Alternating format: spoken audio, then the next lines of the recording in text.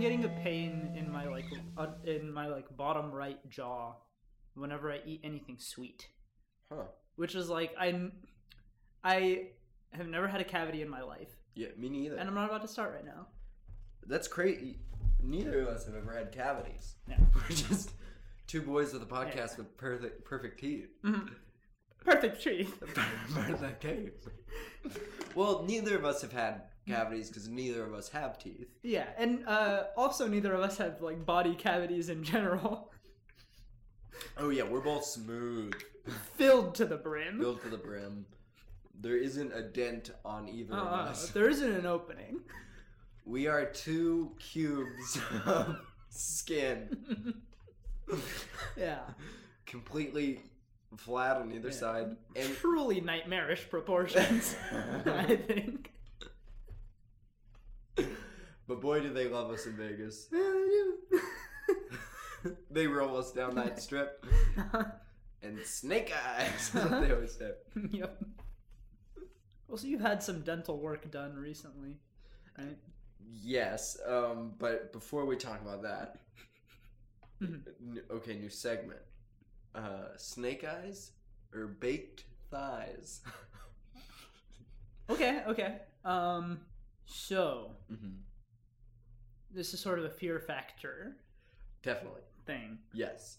I either have to look a snake dead in the eyes, like a venomous snake dead in the eyes, or I have to sit on a bed of burning coals. Right? Two classic fear factor challenges. Yeah. Classic fear factor. Now, this is...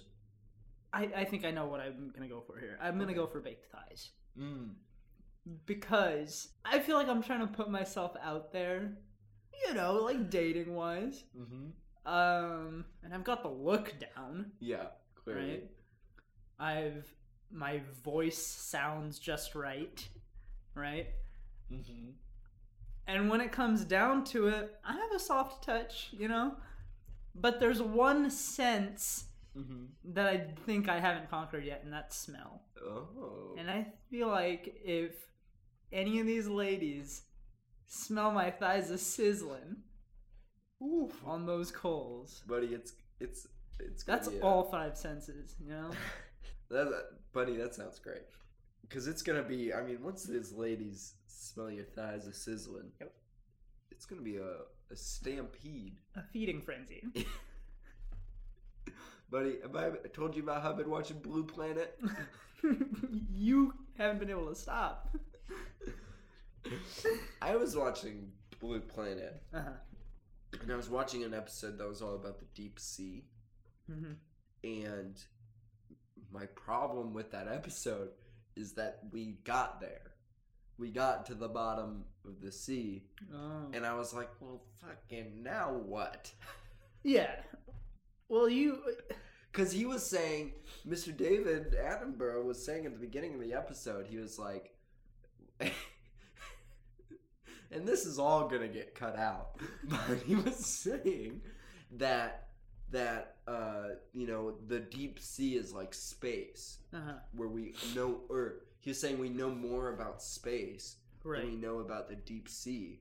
But I was like, yo, bro, you just got to the bottom of the ocean.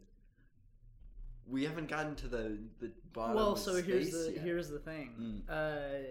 And it's not something everyone knows, but if you go far enough out in space, you hit sand. Oh, there's a beach? Yeah, there's a beach. It's a beach that's like eerily similar to Hollister, California, where the shorts are from. Yeah. But and the other thing people don't know is that those shorts also made of sand, actually. Well, that's the thing, is that fish, a lot of fish poop sand. Yeah, that's true. It's just crazy. Well, because there's, and I'll stop talking about Blue Planet very soon. But Blue Planet? What goodness. Blue Planet? Are you gonna stop talking about Blue Planet?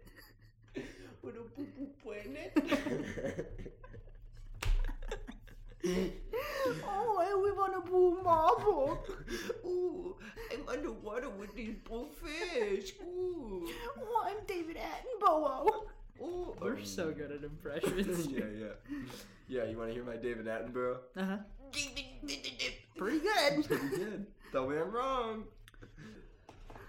The other day I saw a video about how the ridges on the bottom of salt shakers? Mm-hmm. I saw a video of someone like turning a salt shaker over and then rubbing the bottom of a pepper shaker against the ridges on the bottom of a salt shaker, and it makes the salt come out smoothly. I beg your pardon? Yeah, so that's apparently what the ridges on the bottom of salt shakers are for. And Umar, this is one of your famous life hacks, is it not? Yeah, it is. Now, as everyone knows, I invented the life hack. Yeah. Not just a life hack, the general concept of life hacks. Yeah. That belongs to you. For them. I showed the world how to make a hammer from tape. Yeah, I love that one. I remember that video you made, your life hack video, where you were the first person to ever put a straw into an orange. Yeah, that's right. And it powered a car. Yeah. It powered the Nissan Juice. Mm-hmm. And I showed how that car could compete in a triathlon. Mm. And I organized that triathlon with just a paperclip. And that one time, time, the king of life hacks. And that one time, you created life. Yeah, with a spoon. Okay, Emmer, how about this? New segment: life hack or jetpack. Now you've already, been living off this dynasty of life hacks. People, little children, are always coming up to you. They're going, Ummer, I got this straw in this can of Coke, but I can't get this can of Coke to stay on the straw. And you're like, you dum-dum. It's the other way around. Life hack. So you've had this life for 52 years now. How would you feel about owning a jetpack instead? Okay. So you could you throw away all your life hack I see. money, all those hacks, and then all of a sudden you're not the life hack guy. I'm the jetpack guy. You're Bummer Biz Bud, the jetpack guy. Okay, I see what you're getting at here. I'm gonna immediately say life hack here. Yeah. Because I'm not gonna quit a good thing. And as flashy and sexy as jetpacks are, there's nothing like being able to create potable water using a foam peanut, or making headphones out of dirt. Well, right? And the innovation, the idea is that I'm the father of all of these things, and you know what? Yeah. I'd rather make a jetpack out of junk than buy a jetpack of my own. Well, because Amr, we can both agree right away that a jetpack is the sexiest thing on the planet. Yeah. A snack pack? Second sexiest thing on the planet. Third sexiest thing? A rat pack. Fourth, backpack. But like, this is what I'm upset about, right? This ridges on the bottom of a salt shaker thing. Yeah. Right? Great. Someone finally found the use for the ridges on the bottom of a salt shaker. When is someone going to find a use for the ridges on my bottom? They've been sitting there untouched. Well, you got those ridges when you cooked your thighs. Yeah. They're grill marks. Yeah, I sat on a griddle too hard. You sat on a John Foreman grill. Yeah, John Foreman grill. Not a George Foreman grill. His brother, John Foreman. A worse grill, honestly. Truly worse grill. Much smaller. It's also for vegetables only. Yeah. It's a vegetable press? And I remember, because of course you and I were both good friends with the Foreman family. We were former friends of the Foreman family. Well, I don't know that we were so much friends with the Foreman family as we were friends with 4 men.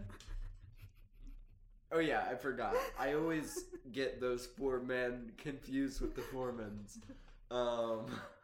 Okay, new segment. Yeah. 4 men or foreman? Would you rather take on 4 strangers in a fight or be one-on-one with George Foreman? Okay. This is a great question. Can you describe what George Foreman looks like to me? Bald. I'll take George Foreman. I'll beat his bald ass from here back to Grilltown. Okay. And I think... Take his ass to Grilltown. Yeah. Take his ass to Grilltown. It's right next to Guy Fieri's Flavortown. They're sister cities. Yeah, I'm gonna beat the shit out of that bald man.